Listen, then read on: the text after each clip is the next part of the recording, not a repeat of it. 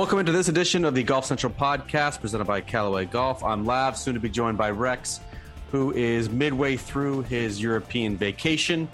In this week's episode, we'll get Rex's impressions of Tiger and Adair Manor, the 2027 Ryder Cup host, after a few days at the JP McManus Pro-Am. We'll assess the current state of the elite pro level with a few live defectors teeing it up at the Scottish Open. We'll discuss the second live event in Portland. And of course, we'll preview the Genesis Scottish Open, the strongest event in DP World Tour history, with 14 of the top 15 players in the world in the field. But first, 5-Iron Golf has teamed up with Callaway and the GOAT of women's golf, Annika Sorenstam, for a one-night virtual tournament played exclusively at 5-Iron Golf locations across the country in 8 major cities on Wednesday, July 13th.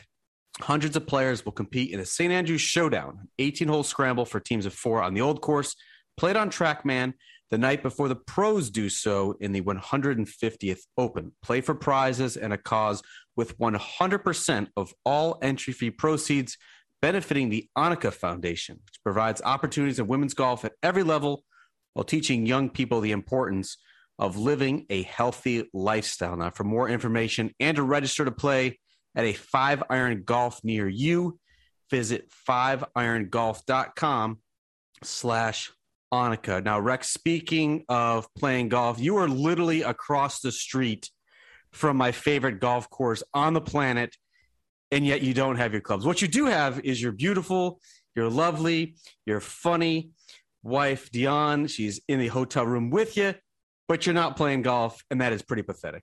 Not in the hotel room. We're actually in a huge house from staying with some other folks from the Golf Channel, and I'm a wedge, probably from the 7th green, and then the wall hole is just on the other side of that. It's all the things that we love about North Berwick. It's not my favorite.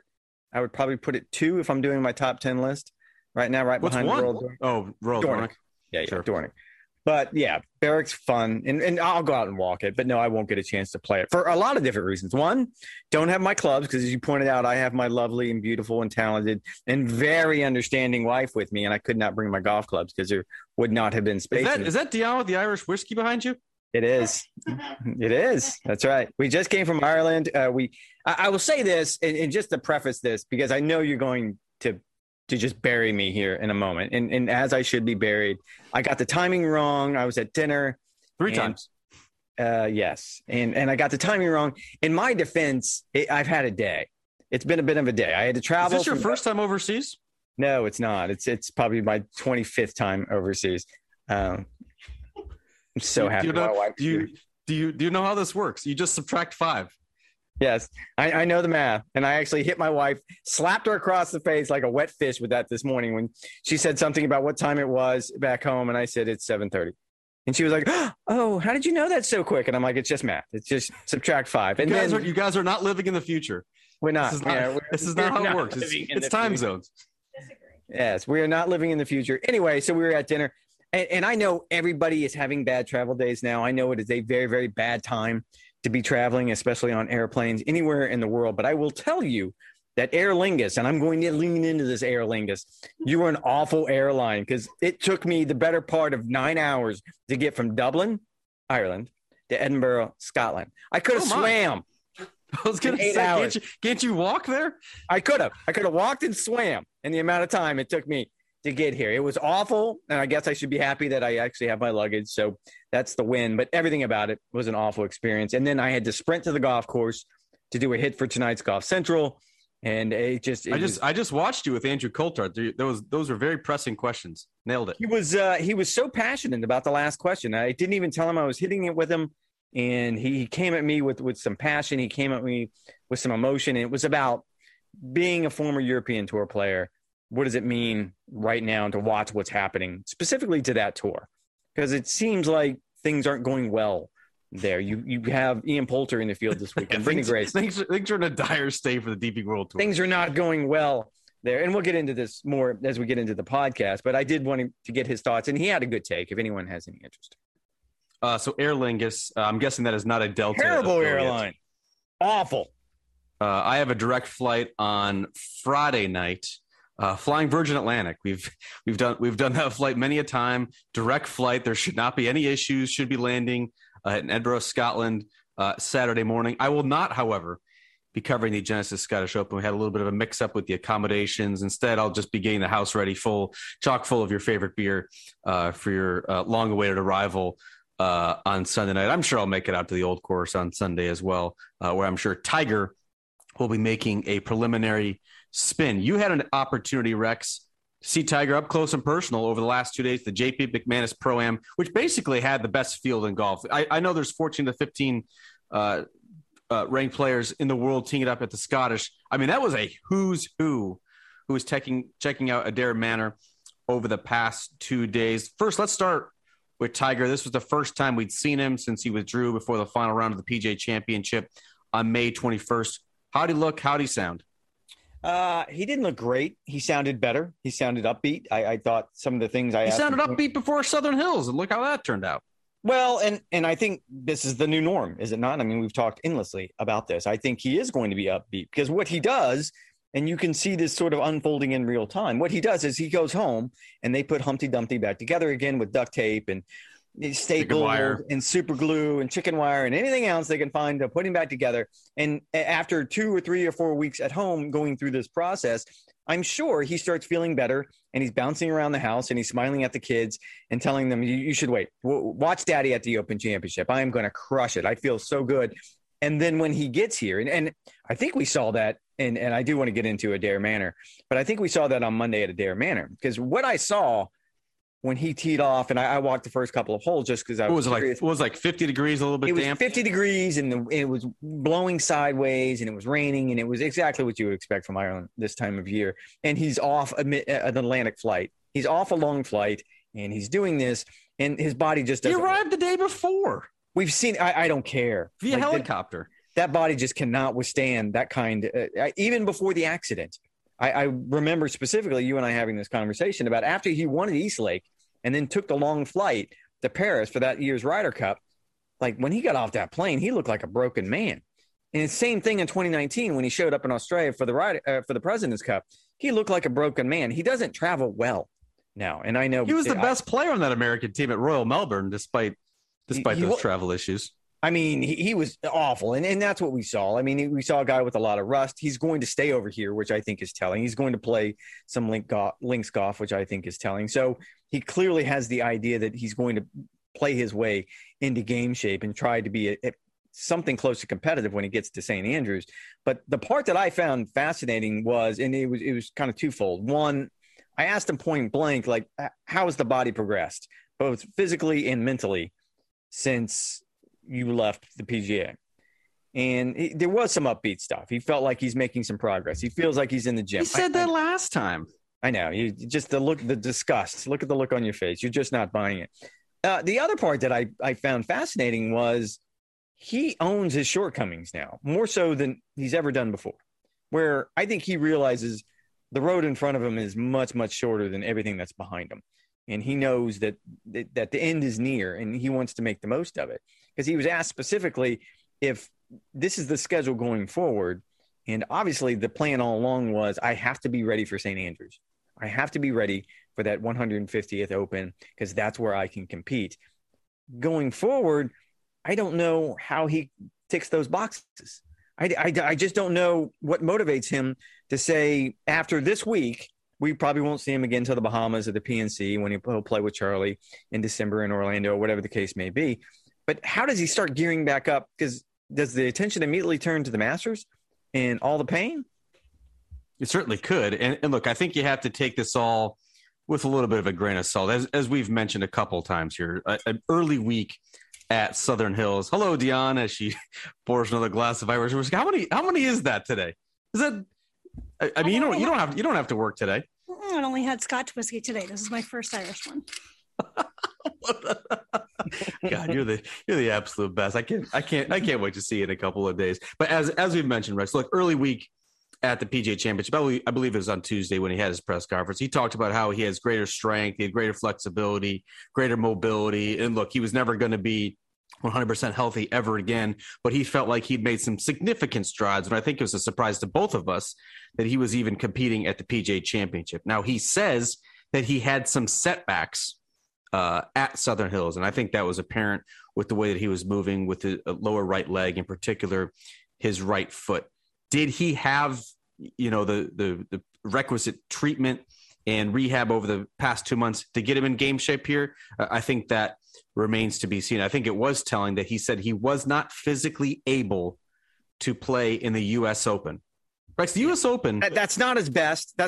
I'm not my best. I shouldn't be out there. I'm not physically able to do it. That was literally 2.5 weeks ago when the U.S. Open was contested. If anyone watched the JP McManus Pro-Am coverage on Peacock over the past couple of days, look, he did not look great. I think he shot, 77 in the opening round, basically shot around even par on day two. As I thought he actually drove the ball reasonably well, but his iron play was nowhere near as sharp as it needed to be. His play on and around the greens showed a lot of rust as well. And I think when everyone, including Tiger, turned his attention to, let's see him at St. Andrews. Let's see him on a flat golf course. Let's see him where he is playing links golf and he can, rely on some of his golf IQ and his instincts and sort of his shot shaping ability. You can have a great plan. He can have the most links golf knowledge of anyone in the field, and he probably will. However, if you can't execute the shots, that doesn't matter. I do not have high expectations for Tiger. And I think once again, as he has shown, we must point out, as he has shown in the year's first two majors where he made the cut, I think making the cut again, Rex, at St. Andrews would be a small victory. I would agree with that, simply because I'll take your metaphor one step further. Everyone has a plan until you get punched in the face, right? Mike Tyson. I mean, that's the line right there. And what's going to happen at St. Andrews is he's going to end up on the wrong side of the draw, which, by the way, the weather forecast for 2 weeks. Well, it looks beautiful. I'm not sure there is going to be a beautiful. bad side. I know. It's amazing. I don't believe Upper it. 60s, light winds. The guys are going to shoot in the 50s. There's no way that plays out. Like, my wife was looking at the weather report, and today is nasty and terrible and just howling sideways. Beautiful. And she goes, that's it. There's no more rain. That for the next 2 weeks. And I said, that doesn't happen.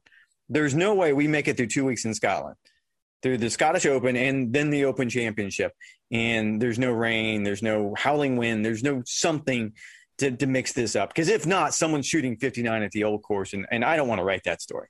I was going to say, like, Big Merce, he texted me a couple of days ago. He said, the weather looks pretty good for the Open next week. I said, that sucks. Like, that was my first instinct. That sucks. You're an agent of chaos anyway. Yes.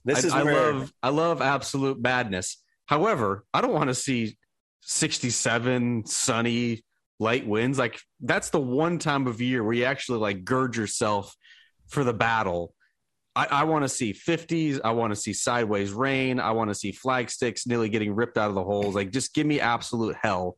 That's what I want to see at my Open Championship. I want to hear the players complain about like being on the bad side of the draw. JT was in the press room today at the Scottish Open talking about, not to sound like a complainer, but I haven't been on the good side of a draw yet at the Open Championship, but that's probably to explain what is really a pedestrian Open record for a player of his immense skill. There it is, the grief eater. All you want to see. It. Yeah, I know. Yeah, of course. The one time a year, you can put on your wellies, you can put on the Gore-Tex, and you just go out and like enjoy the elements. That's not true. One time a year. You loved it at the PGA Championship. You loved it at the Masters. Like you just love it when things deteriorate to the point that you have varying shades of awful coming in from every angle of the globe, and these players are just fighting for their lives and trying to scratch out some sort of living, and that's when you're at your absolute best.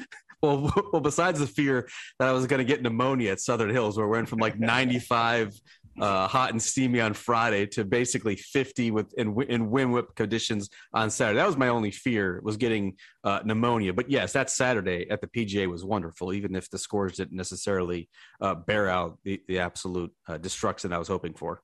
And I don't want to hijack this, but I want to go back to, so the JP McManus Pro-Am, it's the first time I had been there, and I didn't know much about it. I don't know how much you know about it, but Adair Manor, I'd heard so many good things about it. It's supposed to be Ireland's Augusta National. God, it looks fantastic. I was blown away by a couple of different things. One, the golf course is, by every measure, their version of Augusta National. It is as close as I've seen any golf course in the world to being Augusta National-esque. And when I say that, I don't mean the topography. I just mean the condition of the golf course, where there is not a blade of grass out of position. And you do have some of the swales and some of the movements, and the greens are elevated. And it will be an interesting test. But the bigger two takeaways that I had is, one, the Ryder Cup in 5 years is going to be phenomenal at that place. Like, it is going to be unbelievable. You and I aren't going to like staying in Limerick, because I think my wife put it on Facebook. She said that every country needs a Detroit, and this is their Detroit. And at this point, this is the part where I will distance myself from Jan. I take back everything that I said about her. I've actually never met her before, and I want nothing to do with her. I don't want to. So she completely alienated the entire section of the country with one very, very quick post on Facebook. But the other thing that I was completely blown away by, I have never been in an event where the pros, the professionals, these world-class players, and you pointed out how good the field was, walk around with a perpetual smile on their face. And it just wasn't the Irishmen. Like, yes, Padraig and Shane and Rory, there is an immense amount of pride. Like, this is their country. This is what they've created. And they know what JP McManus brings to the table. I mean, I think last time they said they held it, which was 10 years ago, he raised $38 million. And with one 2-day event. Like, it's an amazing accomplishment. And he does it like earnestly. There's nothing ostentatious about him whatsoever. At all. And I just think, but it was every other player in the field where, Rory kind of stopped me as he teed off on 10 on Monday. And then he goes, just your normal pro-am, right? And I the only comeback I had was, yes, but it only has 40,000 people here. And that was it. There was 40,000 people on property to watch this little pro-am. That there was no prize fund. There was nothing given out. I think Xander was given some sort of funny trophy just as a joke. It was like a severed arm trophy. It was a little weird. It looked a little alarming. They should work on that. But everything else about it was just amazing. And suddenly it all made sense. Because I remember asking Ricky Fowler this at the U.S. Open when he told me he was playing there. I'm like, why? Like, what's the reason? He goes, have you ever met JP? And no, I haven't. And he goes, well, if you ever met JP, you would. Now, I say all this not to aggrandize this event, which is, kind of the cream of the professional crop when it comes to pro-ams. I say all this because it was amazing when I left there Tuesday night, and it was gloomy because of what's going on in the world of golf, because of what's happening with Live Golf, because of what's happening, the way the PGA Tour is fighting back, because of the way the DP World Tour is becoming more and more marginalized by the day, by just things out of their control. And I don't know how many people stopped me on my way out, players and caddies and agents, and said, the one person that could fix this is JP, where JP could make all the parties sit down and just say, let's just sit down and figure this out. Because I walked away from the last week and a half completely just convinced that, and I hadn't had this thought before, that we're going to have to find a way to coexist. Rory basically said that in an interview with the BBC that I wanted to touch on. I think he said it on Tuesday before he departed. He's actually the one top 15 player in the world who is not teeing it up this week at the Scottish Open. But he said at some point these parties just need to sit down and hash this out. The fracturing at the top level benefits no one. It doesn't benefit the PGA Tour, which is losing some of its top talent and biggest draws. It doesn't benefit Live because they're never going to be able to really ascend to the heights that they aspire to because they can't get the Rorys, the JTs, the Spieths, the Rahms, that caliber of player. At some point, they need to coexist. I don't know what that looks like because Monahan, Jay Monahan, the PGA Tour commissioner, has drawn such a stark line in the sand. I think we mentioned on last week's podcast that Keith Pelley seems to be, kind of dotted and written in pencil, while Monahan's is a Sharpie. He won't even take a phone call from any of the Live officials, while Keith Pelley, although he has not talked to Saudi officials since July 2021, he said that he would at least be open to having a conversation with them if they agree to kind of work in this current ecosystem and not necessarily launch a rival tour. Greg Norman seems to have grand ambitions, Rex, of having something that rivals the PGA Tour. He seems hell-bent on revenge over the past 25 years. I don't know where this thing is headed, but I agree. At some point, Jay Monahan's going to have to sit down and try to hash something out because the fracturing, the splintering is benefiting no one. And I think I probably said it on last week's podcast.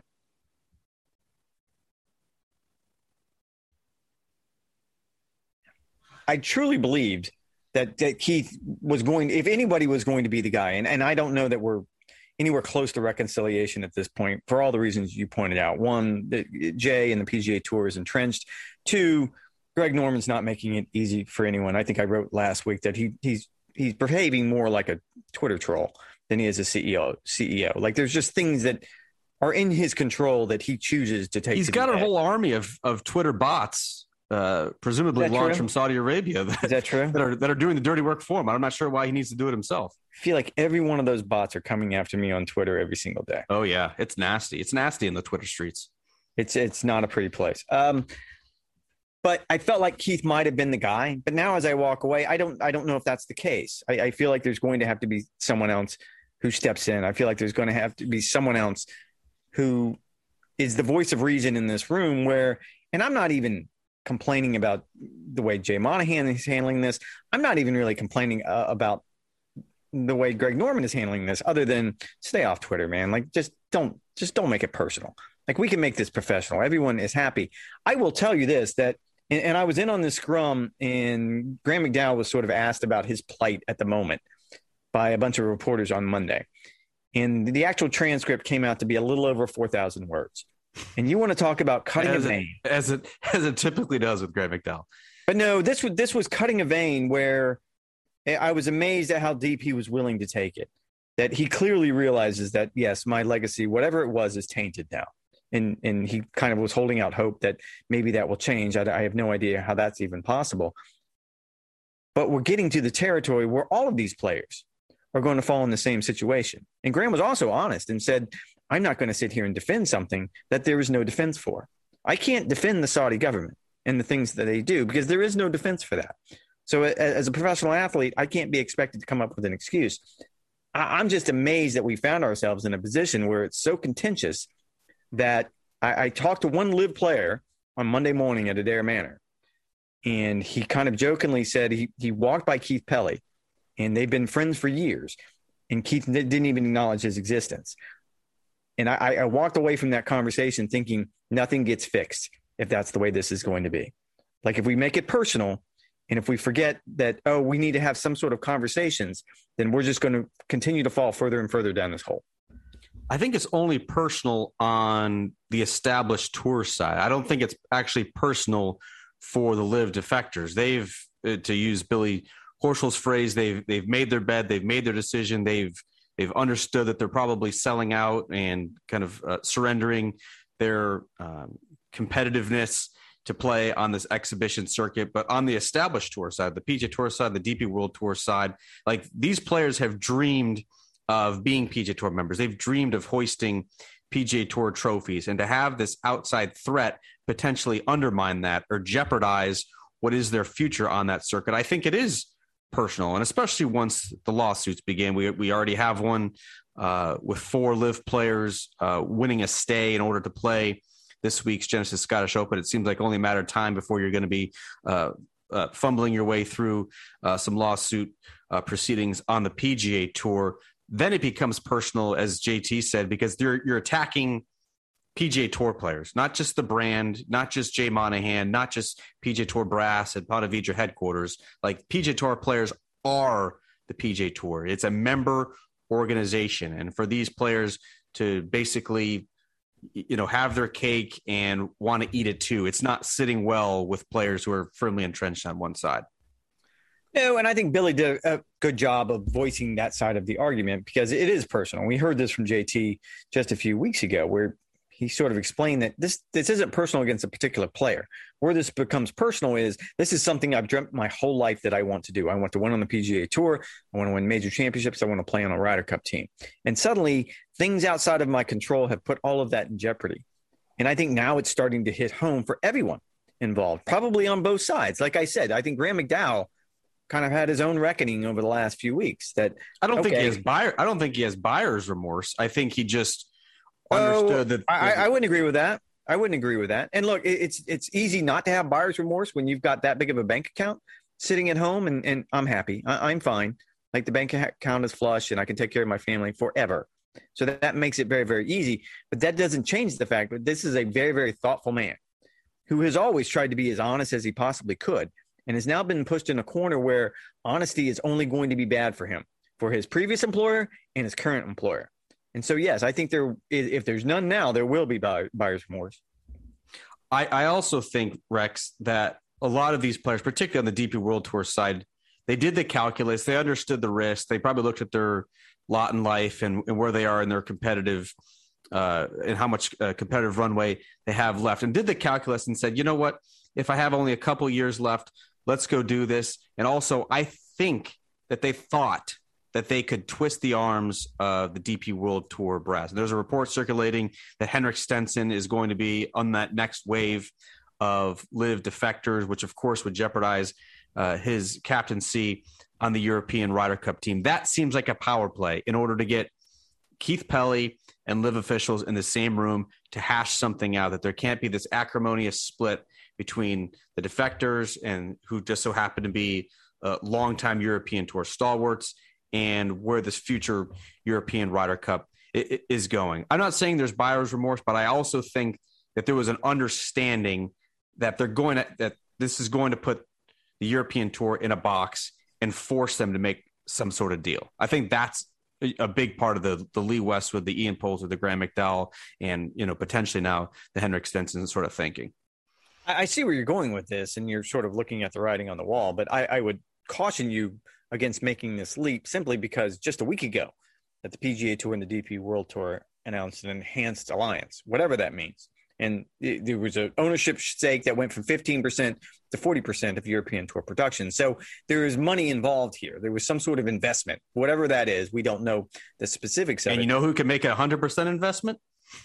Yes, but at this point, I mean, I don't know. It seems to me Keith has chosen his side. My guess is it wasn't an easy decision. I mean, based on the players that I talked to that were at the player meeting last week that Keith spoke at, the entire conversation was that why didn't you talk to live when you had the opportunity? And that's why this whole meeting in Malta last July, I believe it was, came up, and why he felt like he needed to do some spin control and get out in front of this, because the membership does want to know, did we have the opportunity to essentially become Live Golf?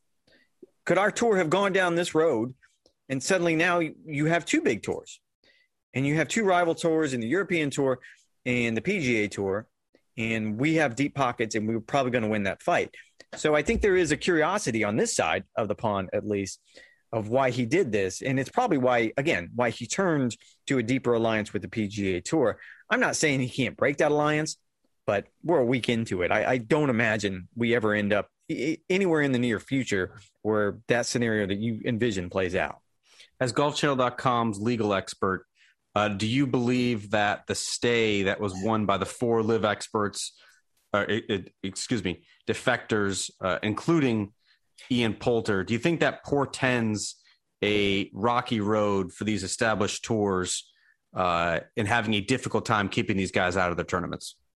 No, I think that's a one-off. It was a good victory. And look, I talked to Ian yesterday, as you pointed out in the photo that you sent me. I look so angry. And I don't understand why in that photo. You haven't had the best interactions. Either have I over the course of our careers with Ian Poulter. He tends to be a little bit prickly, as you can imagine. Yes. No. And it was a very uncomfortable interview, but I was enjoying it, if I'm being completely honest, because I felt like, oh, we got him. I kind of had a mandate from our bosses back in Connecticut that we really need to get Ian. And he was very reluctant to do it. And then when we stuck the camera in his face, he was even less reluctant to do it. So I should have been kind of elated. I should have been like, oh, I win. Look at me. I'm doing a good job. And I look so angry in that photo. No, I think it's what it, now to borrow the phrase, it's a temporary stay. And that's all it is. And I think from the court's perspective, and I'm not going to try to play a legal expert even on the podcast, but from the court's perspective, you can never give them back this opportunity. You can always take away the points and the money and whatever the result would possibly be. Let's say Ian Poulter wins this week. And then 6 months from now, not going to happen. Not going to happen. He's not going to make the cut. But let's say he wins this week. 6 months from now, the court rules that, okay, the DP World Tour was right. They were well within their regulations to suspend these guys from this particular tournament. You can always take that title from them. You can take the money. You can take the points. You can never give it back after the fact. So the courts are always going to look at this from a very, very realistic point of view. And in this case, it was let them play. And then 6 months from now, or whenever we end up getting this in court, we'll decide. 6 months seems ambitious. This could be years before they hash this out. I mean, this one is even like these very specific sanctions of not being able to play. This one is such small potatoes too, and I'll just say that this actual case deals with one specific event. Like this is not, and I'm sure. I mean, I've heard countless rumors that there's already been a lawsuit filed against the PGA Tour for the sanctions that Jay Monahan has imposed, and we fully expected that to happen. That's going to be the bigger lawsuit. But when you look at, and you mentioned it, I mean, Keith Pelley is riding in pencil with a very, very big eraser on the other end. He kept his punishments to a bare minimum. It's you cannot play this one event. He has to European Tour regulations. Yes, he doesn't have the authority that Jay Monahan He doesn't have the mechanism that Jay does. But it was going to be this event, and it was a substantial fine. It was £100,000. But Liv's paying it. No one paid it. I asked Ian Poulter point blank. He has not paid his fine. I don't know why I wanted to ask that, but I found it fascinating that you haven't even paid the fine, and nope, haven't even paid the fine. But no, I think this is that like going to put a lien on his house, like if he doesn't pay the HOA fines in time in Lake Nona. You think he gets in trouble for having zoysia grass in his front yard? Sir, you have been gone for 4 of the past 5 weeks, including Portland and Scott. Would you please upkeep your yard? But no, this was just a stay. I think the bigger battle, let's call it, is much, much further down the road. Now, this doesn't look good for the DP World Tour and Keith Pelley, but I think, what does it matter if they play this week or not? It doesn't. It's not going to impact anything. Did you have any thoughts on the second live event in Portland? As usual, the most noise was made not with golf clubs, but with microphones, in particular in the players in the pre-tournament news conferences, where Brooks Koepka says things like he wants to play less golf, although, of course, he'd be playing 18 events as early as 2023. We had Taylor Gooch's unintentionally hilarious post-round comment where he said that the atmosphere at the Live Portland event, it has to be similar to a Ryder Cup and a President Cup, of which Taylor Gooch has never and will never be a part of. What were your thoughts on the second act of the Live era? Well, Taylor Gooch just needs to say less. I mean, just say less. He literally said that he wasn't smart enough to figure out that they were participating in sports washing. That should have been our cue to not listen to Taylor Gooch ever again. Yeah, like just say less in that particular situation. I think when it comes to Brooks and the other players, I think Patrick Reed leaned into this as well. The idea that I'm doing this to play less. Well, it's particularly grating when it comes from Patrick Reed, simply because this is a guy that played 30 events a year on the PGA Tour anyway. And you and I both have asked him this, I'm sure, on numerous occasions. Well, why are you playing this week? And he'd be at a random Bermuda Championship event. And his comment to me was, always knocking your Bermuda Championship. You covered that last year. I did cover it, and I enjoyed it. And now it's going to be a standalone event once again with elevated points, thanks to HSBC. Full allotment of FedEx points going away. But his comment to me was always the same thing. If I was at home, I'd just be playing golf, so I might as well be out here. So I'm not knocking him as a family man. I'm not even second guessing if he's being genuine in this. He's clearly just not thinking. They're not being genuine. He's clearly not thinking it through. And look, if that's really what you want, and I've spoken with numerous players off the record who say that, yes, the idea of a 14-event schedule and having the opportunity to spend more time at home, that's definitely something that would motivate me, as well as the millions of dollars that come along with this. But let's just say that we go back to our earlier conversation, and somehow golf finds a way to coexist. And somehow these players are allowed to play their 14 and to play the 4 majors. And then you would add the Ryder Cup or the President's Cup or whatever else it may be. And now we're all the way up to 18 events. You're not playing less. Brooks Koepka is not playing less. If anything, he's playing more in that scenario. So I don't understand where this is coming from. We're starting to learn that these guys are paid actors. There was a screenshot that circulated ahead of the London event with clear talking points from Liv that was distributed to all the players and their management teams on the sort of thing that they should follow. And so we've seen that. We want to play less edict. We said this was a financial decision, personal decision for my family. We've seen the comments like, this is the greatest thing I've ever been a part of. They're all propagandizing, Rex. It's just kind of in their own ways and with some talking points from Live. I will say, in seeing a little bit of the coverage last week and thinking about it more, I think we're also learning, Rex, that this thing it's ever evolving. And I thought it was noteworthy that officials were so encouraged by the progress that this startup league has made that they've expedited the timeline for this league format from what was supposed to be the start of 2024 to now the 14 event schedule with set teams, captains, and the like will now begin in March 2023. The thinking being that those 14 events will go up against some of the weaker tournaments on the PGA Tour schedule. I actually think that's a smart move. One, I think because it's going to eliminate some of the confusion surrounding the team concept. Like in London, there was a whole draft party.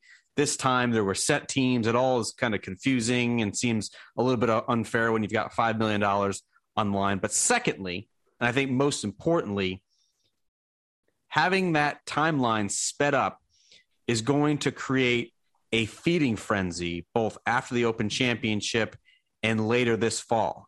If there are only 48 spots available, many of which have already been accounted for by the players who have signed their contracts, there's going to be a little bit of panic buying by some of the top players in the world, maybe not in the top 10, but kind of in that 11 to 25 to 50 range, guys who want to make sure that they lock themselves into this live structure, into what might or might not be the next big thing. And so I think expediting that timeline was actually a smart move on the side of Live. Oh, there's no doubt they're starting to eat themselves. And I think this was almost inevitable, where you ended up in a situation where now suddenly Taylor Gooch is having to look over his shoulder.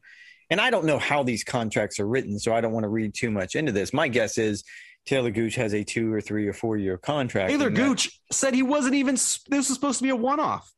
He was just supposed to play the event as a one-off. And I don't believe that. I mean, I truly believe that let's say he said he's not very smart. Are we really going to discount the fact that he may have done this?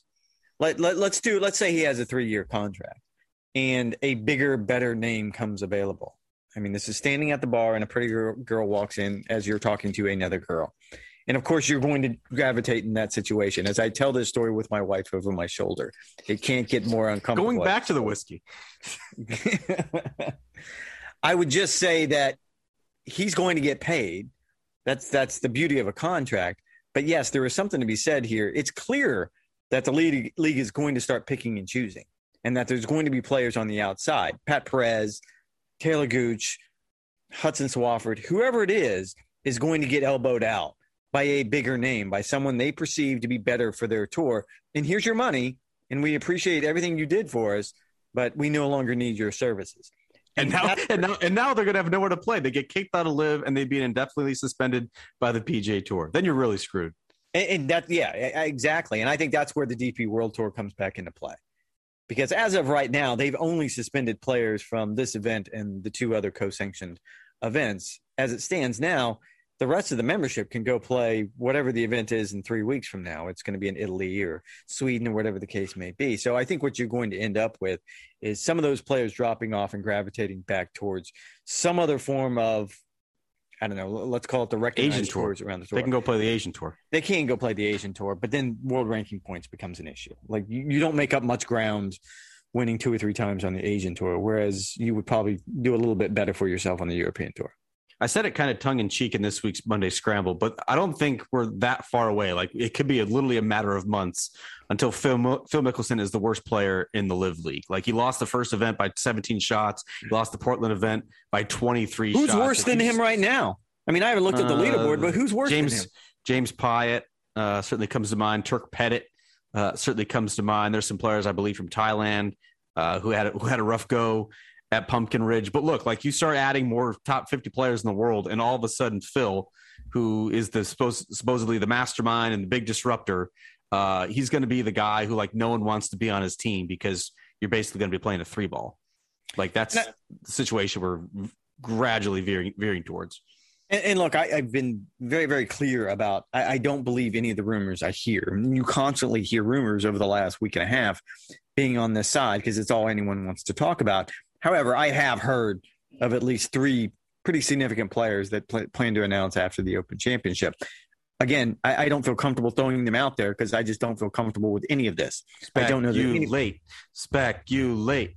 I will not. That's reckless, and that's not journalistically sound. Page 17 of the manual.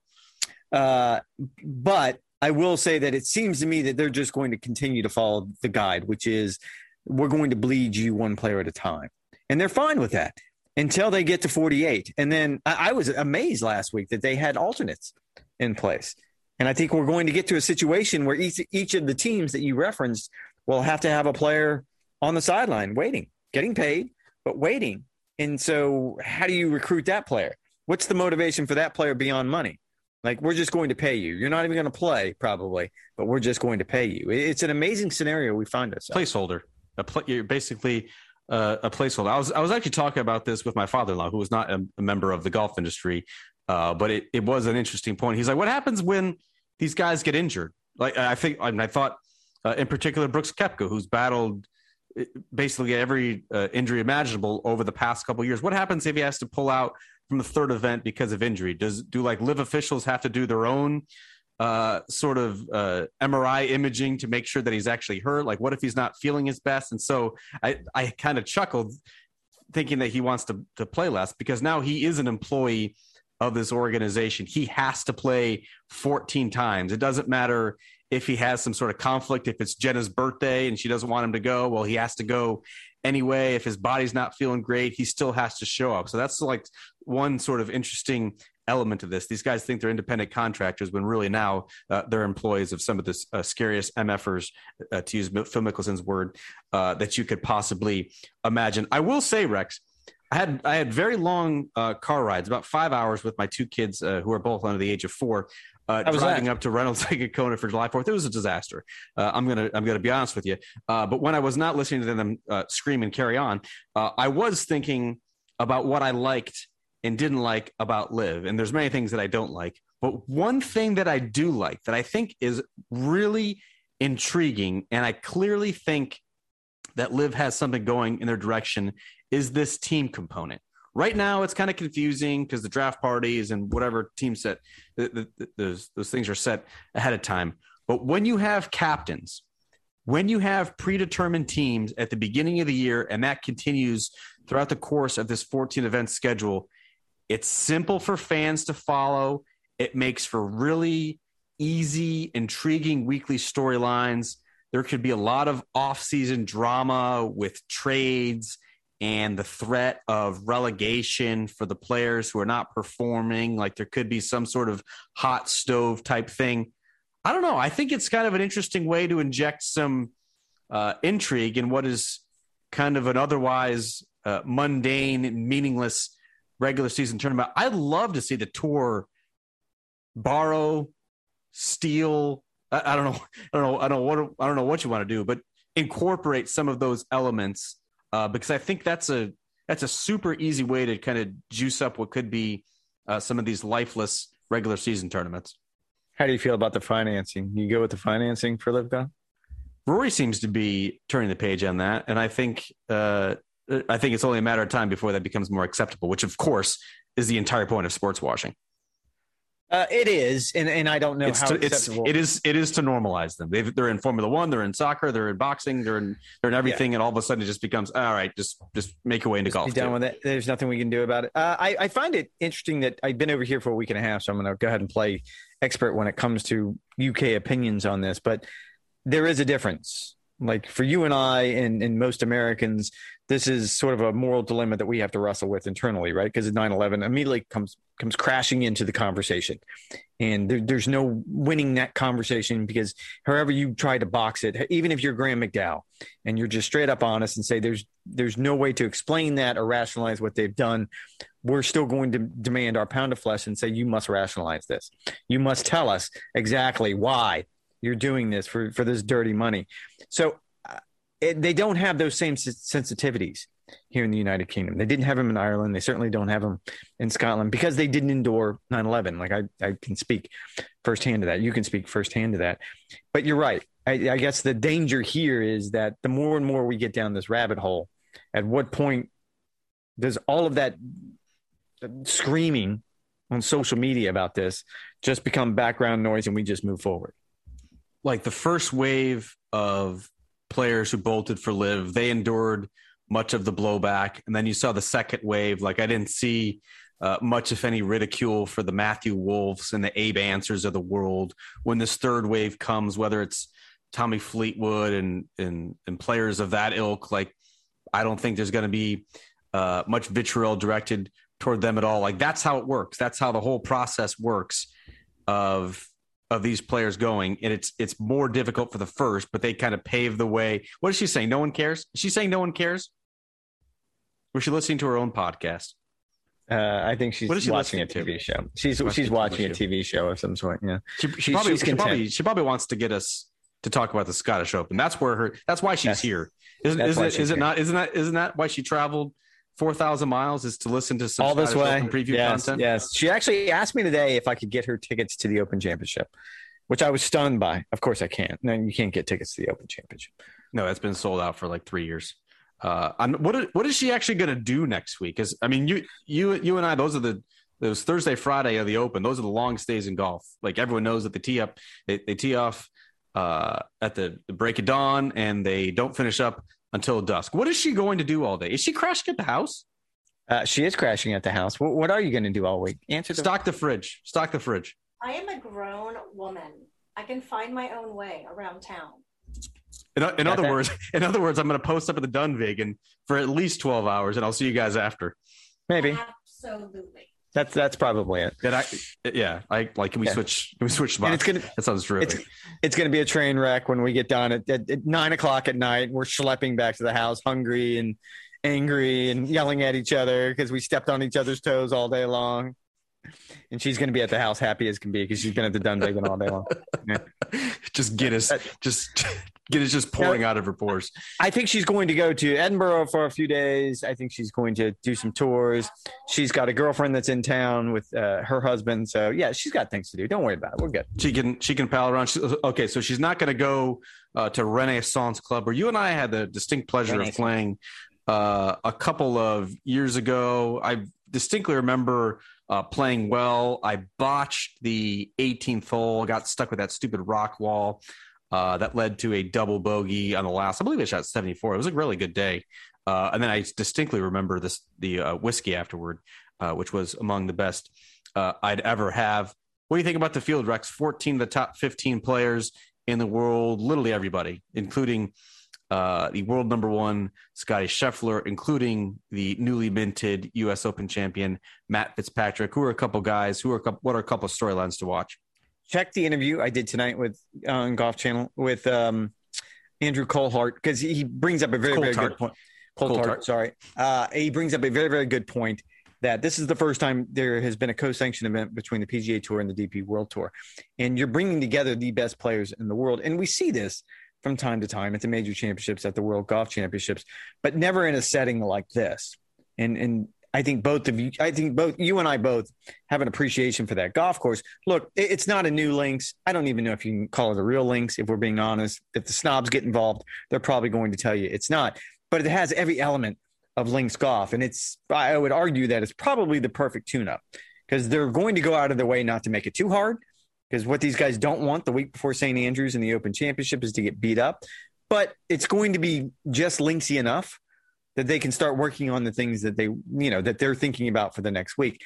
It's going to be fascinating on that front, and the fact that you have sort of this collision of worlds. We just got through talking at length about sort of the differences in how the PGA Tour looks at the world, or at least the U.S.-centric PGA Tour, and how the DP World Tour looks at the world. And I think this is actually one of those situations where everything that's happened in golf, this is one of the good things that came from it.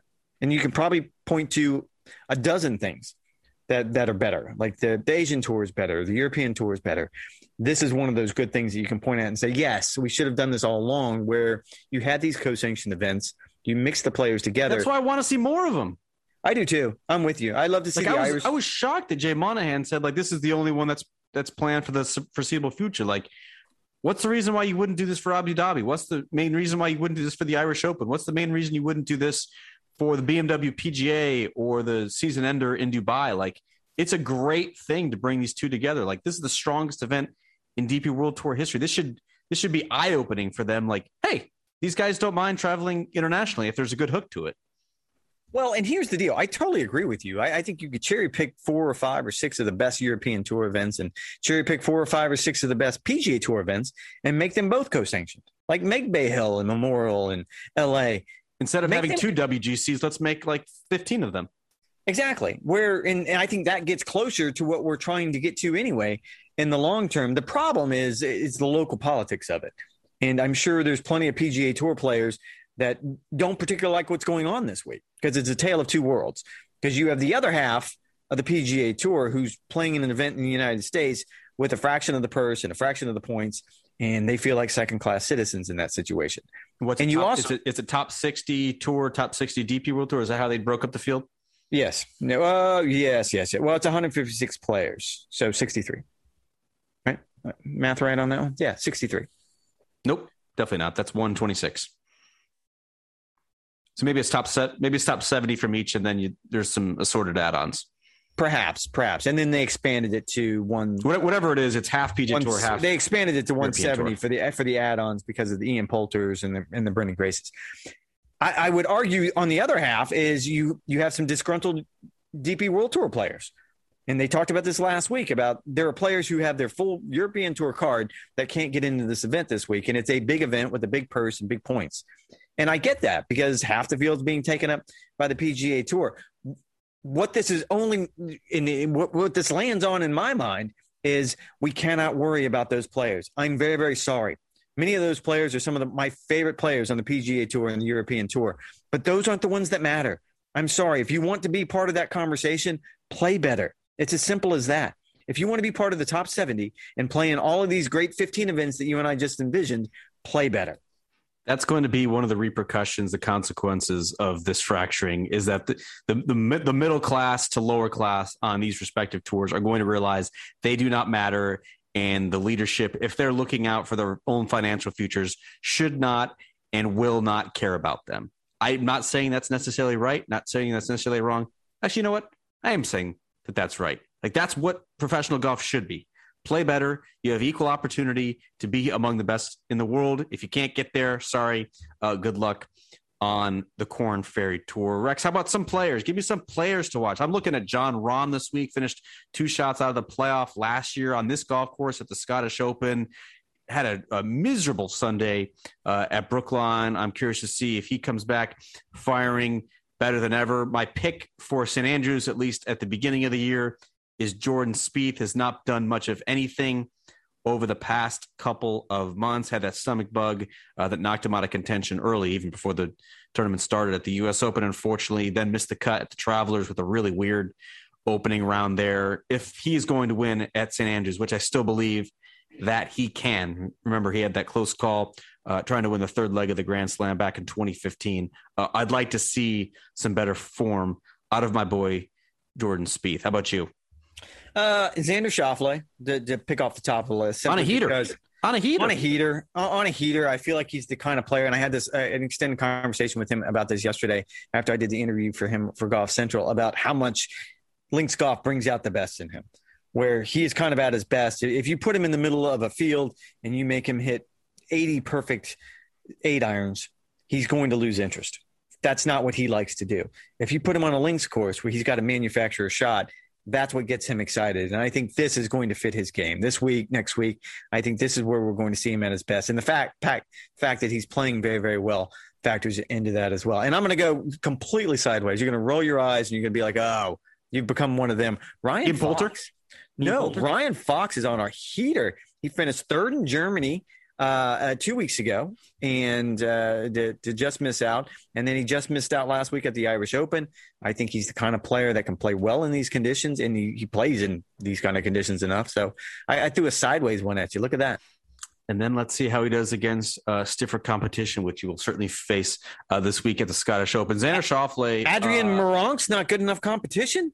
The first. Also, how is Adrian Meronk 29 years old? I covered him in college. I would have guessed that he's 24, and he's 29 years old. Finally gets his breakthrough. He's a mountain of a man, by the way. He is a monster. An enormous human being. Kind of reminds me of Victor Perez and a guy that could absolutely squash you Victor Perez probably has not forgiven you for your digs at him regarding the 2021 Ryder Cup. Hopefully, Adrian Meronk, who will be on a Ryder Cup eventually. In fact, he might be on show one me next in year Rome. because there's no one else. Show me something. Show me something in Rome, there, Victor Perez. That's all I have to say to you. Show me something in Rome. Well, let's see if he's even eligible. Time will tell if Victor Perez eventually defects to the Live Tour as well. I do find it interesting, Rex. Xander Schauffele played in that final group, I believe, 2018 Carnoustie, the one where we're all enamored with Tiger, all enamored with Spieth, and then Frankie Molinari playing better than anyone in the world, ended up winning that title. That was the only time that Xander Schauffele has finished better than 20th in a limited Open Championship career. I also find it coincidental that when I finally stopped picking him for majors is now he is playing arguably the best golf of his life. So I'm with you. I'm curious to see what Xander Schauffele is going to do. You have turned off your camera on this podcast record. That can only mean that you are getting deep in the whiskey. Can you confirm true or false? No, not yet. I wouldn't do that professionally. I turned it off because the connection was bad. Come on, you know the way this works. Stop it. Just stop. I didn't see that. I also have some incredibly compromising photos of your wife as she was doing something in the background. I'm going to have to use this as blackball. I'm not going to hint at what I've taken photos of, but rest assured, I do have them. I would be nice to me over the next week and a half. If I were you, I would let me have the king bedroom. I don't care if you have a guest in the house. I would certainly do that. I would certainly pay for all of my meals with your $60 per diem. I'm not sure how that translates to pounds, but that's for you to figure out. Just keep that in mind as we move forward and I make my way across the pond. Wow. Nothing like a good teammate. I appreciate that. I'm sure you and Mercer will be landing in the good beds before I get there Sunday night. So I knew that wasn't even going to be a conversation. I'm guessing me and the bunkmate end up in bunk beds. It is my guess what we end up with, given our luck at houses when it comes to St. Andrews. I actually got the master at our Augusta house, so maybe it's time for me to give you guys a favor. I mean, if you do have your spouse there, I feel like it's only right. I'm sure it'll be warm enough that we'll wish we had AC that we don't have, but we're looking forward to just our half-mile walk to the old course. Can't wait to get across the pond. We'll be delivering next week's Golf Central podcast presented by Callaway Golf live from St. Andrews. Is that a better dateline in the world than that one? We're greatly looking forward to it. We'll also be folks, we're going to be doing it live. We're going to be doing daily podcasts. It might be in the form of social media videos. Have we done this? Have we pushed this through? I believe this has been discussed. So it's either going to be daily podcasts if they can turn around quick enough, or they are going to be social clips, which will be posted to the Golf Central Twitter account. That's Big not Merce. What the people want. They don't want to see us. No one wants to see us. Look, I don't make the rules.